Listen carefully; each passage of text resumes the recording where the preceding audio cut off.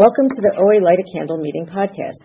Visit our website at oalaig.org, where you will find several speaker feeds with over 800 speaker files, forms for ordering CDs for these speakers, and a place to donate to keep this special service active. The opinions expressed on the Light a Candle podcast are those of individual OA members and do not represent OA as a whole. I would now like to introduce our speaker for tonight, Diane.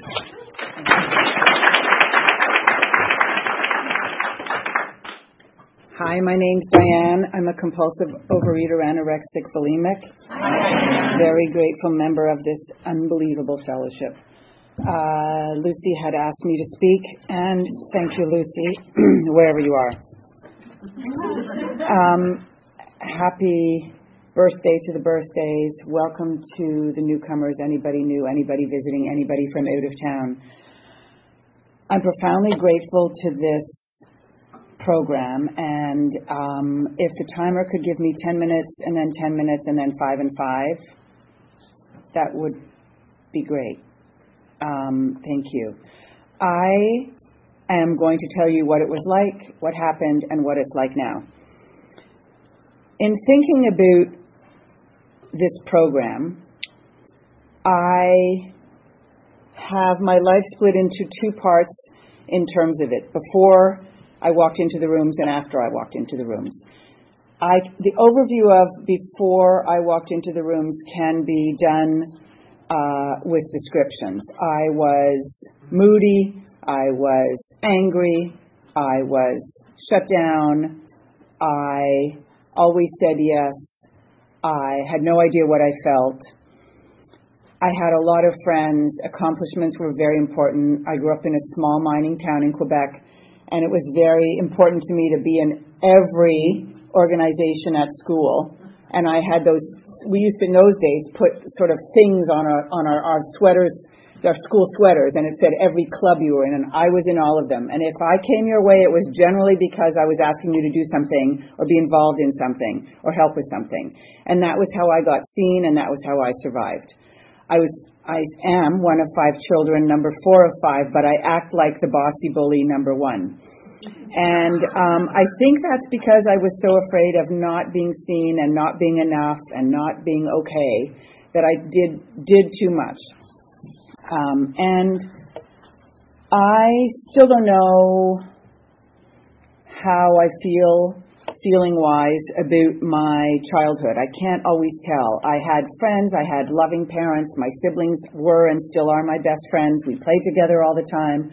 I loved school. I was the teacher's pet, another way I needed to be seen. And I don't know if I could have told anybody how I felt if they'd asked me. I do remember I one year didn't make the high school soccer team, and I had gone to the tryouts and didn't play well. And I remember when my name wasn't on the list, when everybody runs to see the list of who made the team and I didn't make the team, I think because of my parents and my upbringing and their, determination that we always be honest, I could look at the list and say, I didn't play well. I could have played a whole lot better. Other times I played great, but I didn't play well. Oh, no, you've got to be on the team. It's like, I don't need to be on the team. And it was one of those few moments of like being congruent with what was going on in front of me.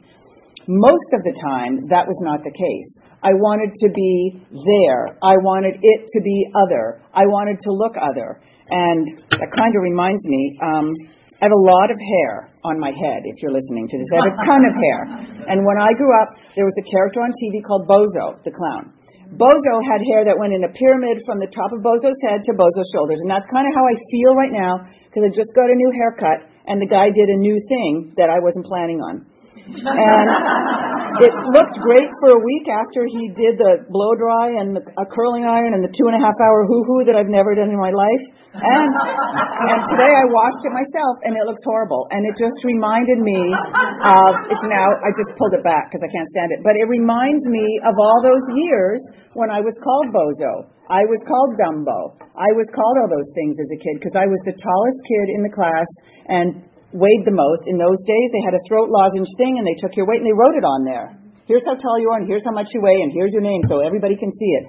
And I've never in my life been happy to see a number or have anybody know the number.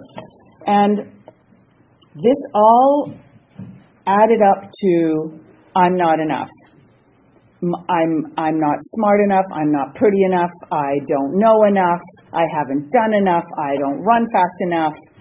And I didn't know that I felt that way, and I didn't know what I might have done differently. I adored my mother and later found out she had struggled with depression probably since before we were born. When I was 16, I found her after she'd taken an overdose, which nobody called an overdose.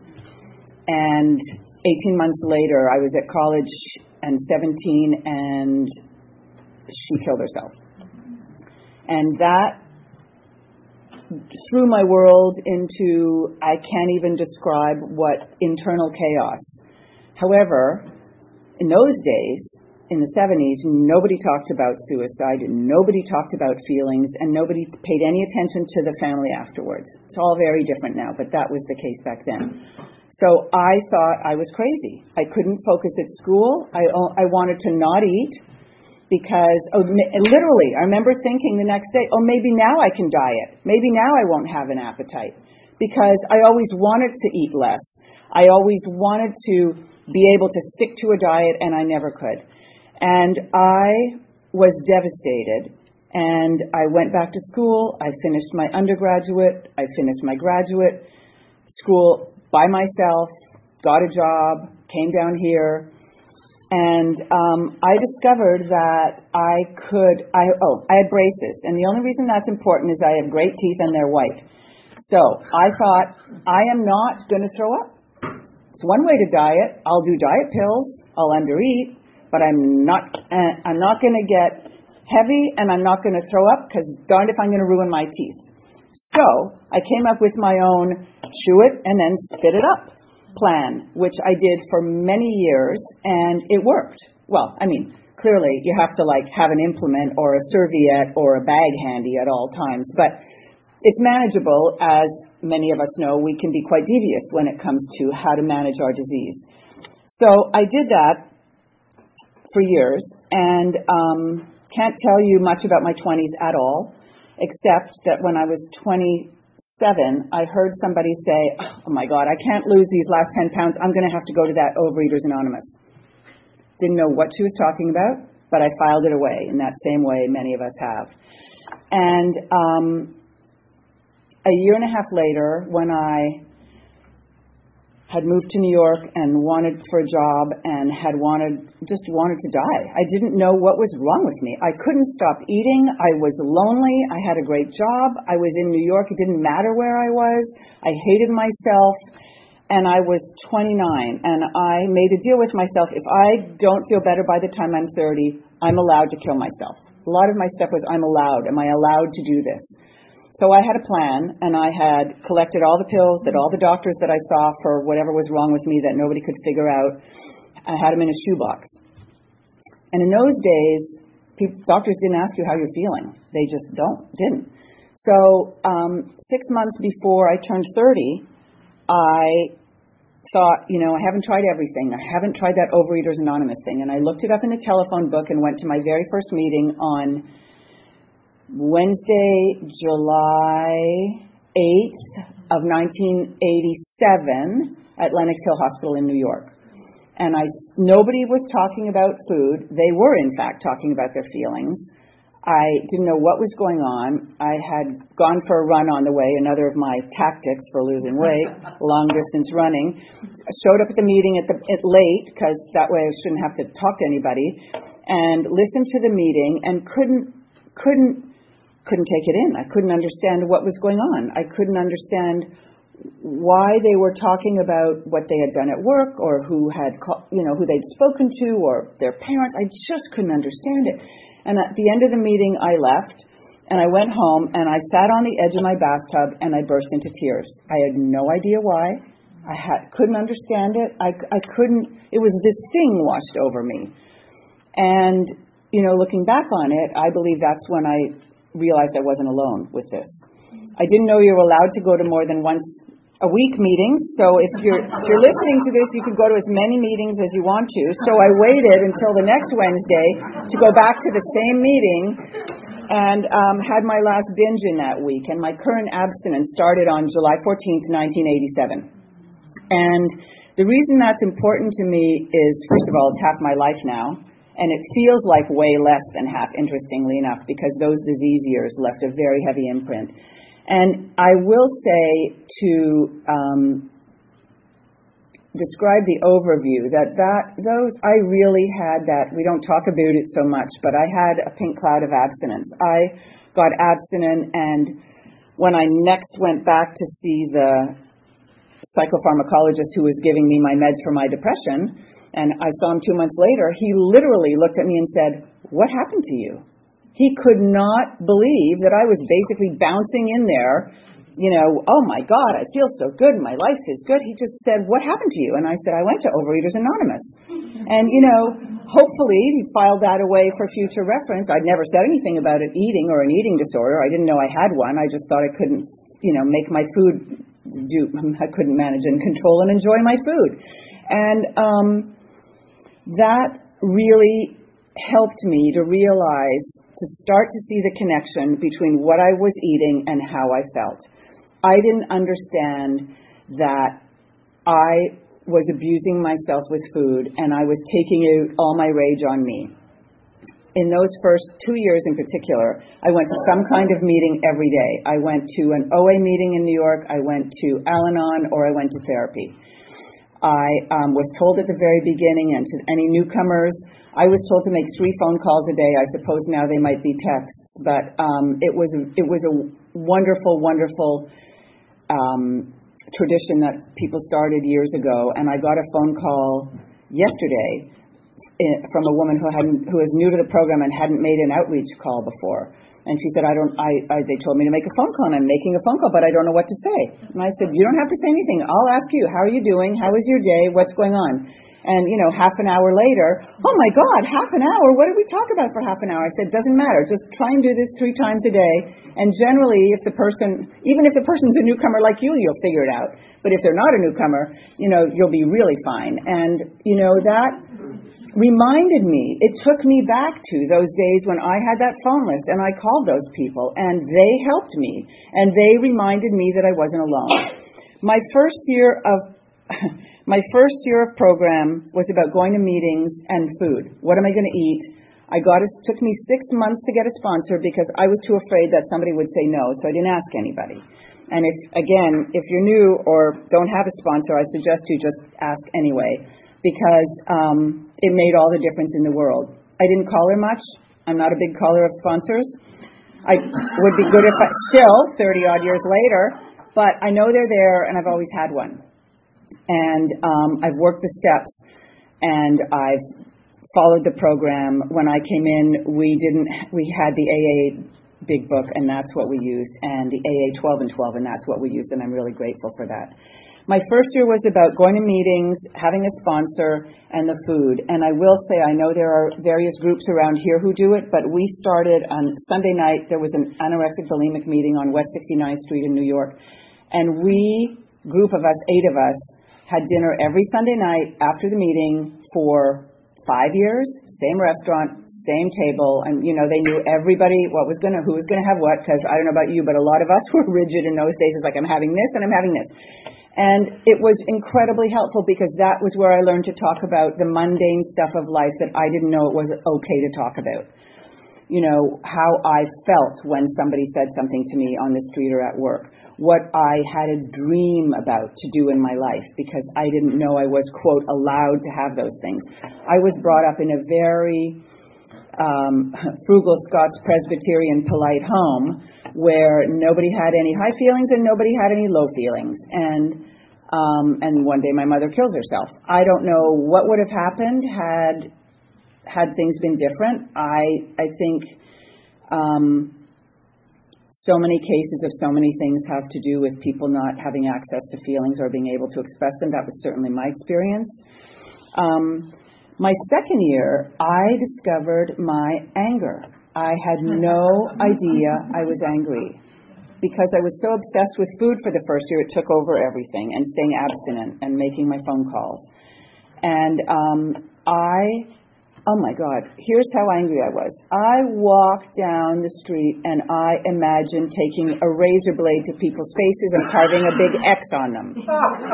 That got me through many, many days. I imagined shooting people, and that's so not who I am. And in Canada, it's really like not even allowed, never seen one.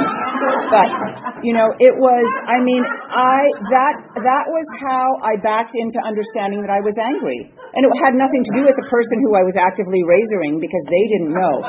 But what it did do was help me identify feelings. That's why I talk about it.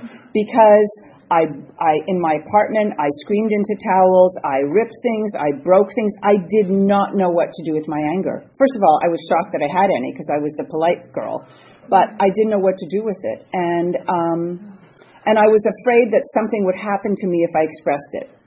And that was never the case because we were too polite, but it really helped me to talk about it. I'm so angry, I don't know what to do. And again, the program gave me a place to go with that. And I did not believe in a higher power, which started to come in my second year, because if there was God, my mother wouldn't have killed herself, I wouldn't have been so alone, et cetera, et cetera, et cetera. Everybody has a story. That's one thing I learned in here. Everybody has a story. And my sponsor asked me, I was going out of town and I was afraid that I wouldn't be able to be abstinent traveling. And she said, can you ask God for help and trust that just for today, with God's help, you can be abstinent? Well, yeah, but just for today. Let's get this straight. I'm not going to live like this forever, just for today. And so I traveled, did all the things that were scary for me abstinently, got through the day. How is everything? Great. So she said the next time something happened, I had a meeting I was afraid of. Could you just for this meeting, trust that everything will be okay? Well, yeah, but just for the meeting.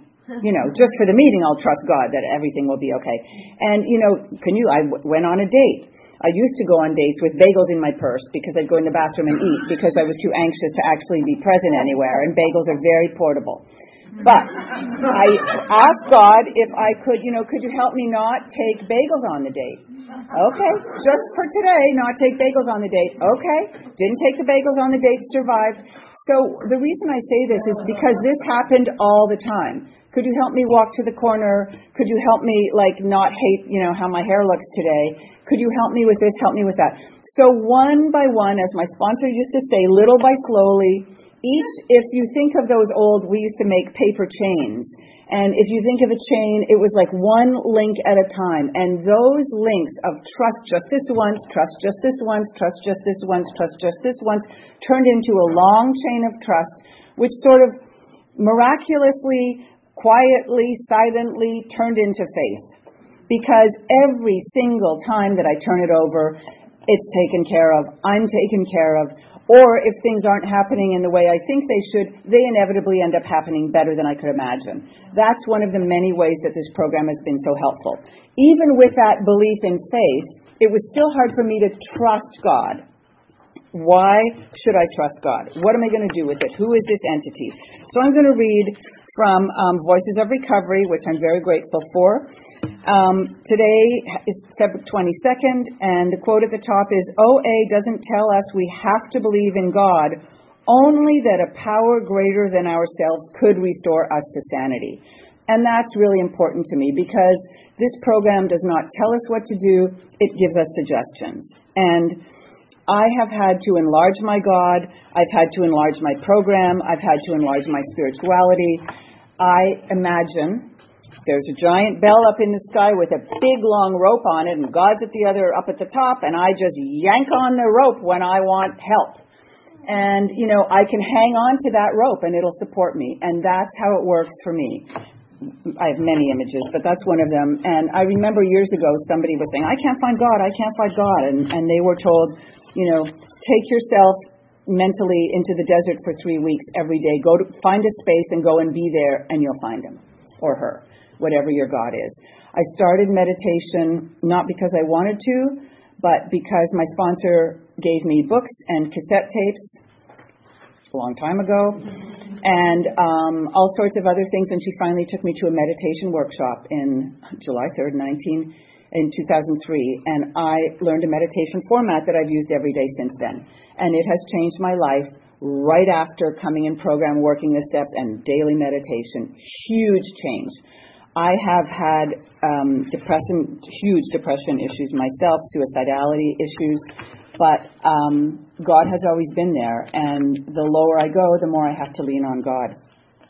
I also had to learn with feeling vulnerable and scared. Those two often went together because I was so used to having all my armor on and out in front of me that to not have it. I used to talk about feeling like a piece of chicken without skin running down the street and that everything seared me. Or I suppose tofu today, you could say. But I also, nothing got to me. I didn't cry for years after my mother's suicide. I cried once I came into the program, then I cried all the time because I was finally accessing all these corners of myself that I couldn't have. There used to be a TV show called Lassie about a dog, this black and white collie. And when I got abstinent and I turned on the TV and Lassie was on, I burst into tears. It's like, oh my God, I'm, 32 and I'm crying at Lassie. You know what? And nobody cares. That's the other thing I learned. Nobody cares, frankly. Nobody ever cared. But I thought they cared. Now, I get that they don't care and it's fine. I can, wear what I want, show up in the world, be in the world. I also was taught to be of service. And I saw a great quote about wanting to be of service and live a useful and happy life. And there's something about that just makes me want to cry because I have spent a long time over the years wanting to be dead, in program, out of program. And, the idea that I can be of service and it's enough, that I can live a useful and happy life and it's enough. I had a fall and a resultant brain injury 2.5 years ago. And the reason I say that is because it totally changed my life. It wasn't in my plan, and I had a plan for my life, and that wasn't in it. And it put me on a different path than I've been on, and I have had to do a lot of work to take care of myself, and a lot of issues have come up with literally processing and fogginess and all sorts of other things. And the reason I mention that is because I think without program I wouldn't have made it, because I felt so hopeless and so different and so lost for months at a time, and dizzy and all sorts of other things. It forced me to go deeper into my spirituality. I have spent hours in silence, talking to God, listening to God. I had a day where I decided that I was meant to listen to all of Beethoven's symphonies in a row, and I did that, and it was wonderful. And, I never used to say, as my friends have since told me, I never used to say no to anything.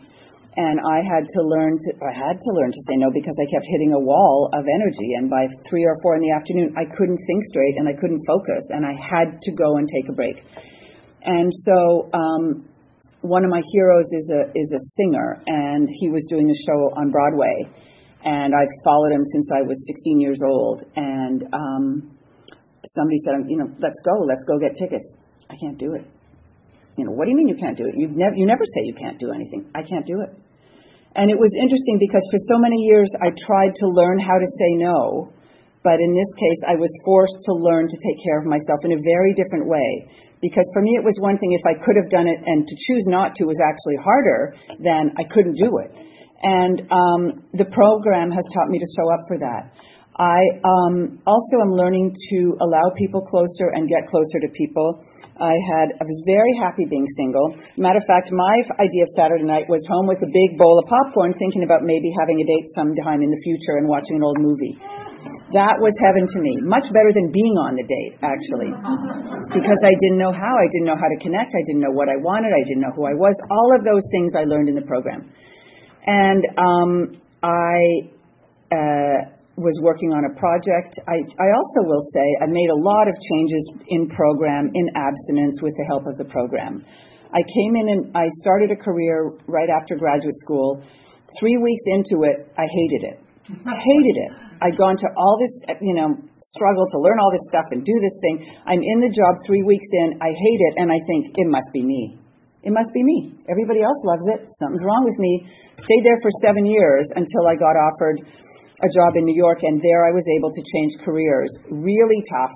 A lot of showing up and rejection and showing up and showing up, but I did it anyway because the program taught me to show up. The program taught me to put it out. The program taught me to ask for help. And I made this change, and I've loved this career. And in my 40s, I was working on long before that, when I was 30 young, I met somebody on a movie, and 7 years later, we had a date. And I had no intention, he was married at the time and I was living with somebody, so it wasn't easy. And then everything changed, and all of a sudden I ran into him and he asked me to have dinner, and I was A, horrified, and B, petrified. But we had dinner, and then, because I hadn't been to Al-Anon yet, I moved in. So I'm now married to him, but I had no intention of getting married.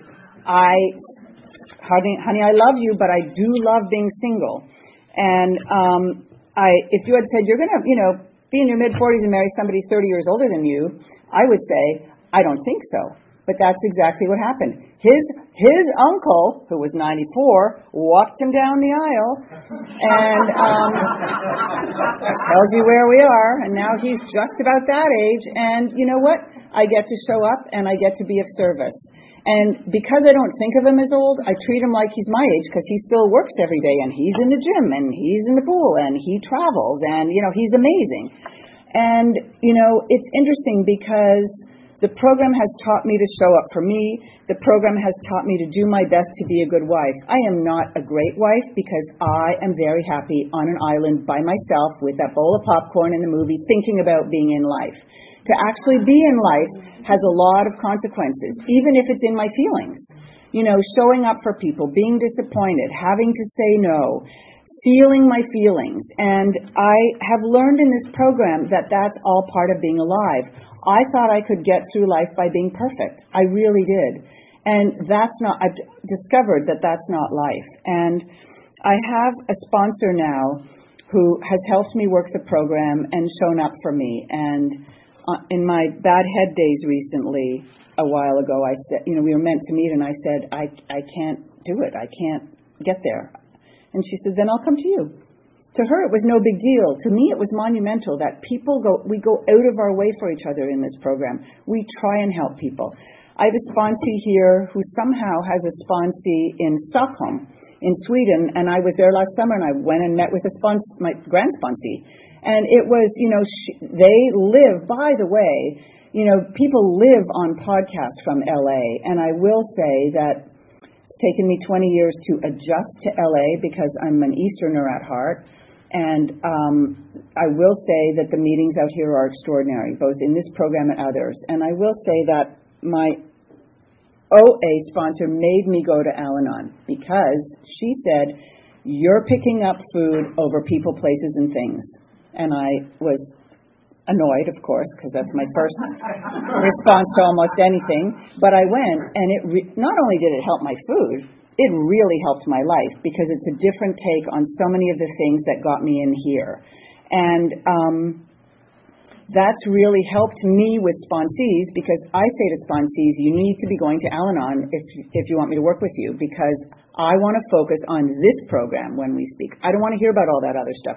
Go over there and deal with it. Let's talk about God and this. How are you getting closer to God? We say in the steps, the purpose of these steps is for you to find a higher power. It's the result of working these steps. It's not a result. It's the result. And, I want people to know that this program exists and that it's life-changing and life-saving. One of those women who was at dinner with us in 1987 committed suicide 10 years ago and left 3 young children. And I was with her all the way along the journey. I was actually her best friend, which brought up a whole other level of what could I have done, why didn't I see? But what I will say is, although she stayed sober for 26 years, she could not stop throwing up. She couldn't stop. So for people who don't know anything about that side of her, oh my God, how did she kill herself? Why did she kill herself? When you're one of us, you understand. You can understand or imagine at least what might have happened to bring it to that. And that has been a huge reminder for me. And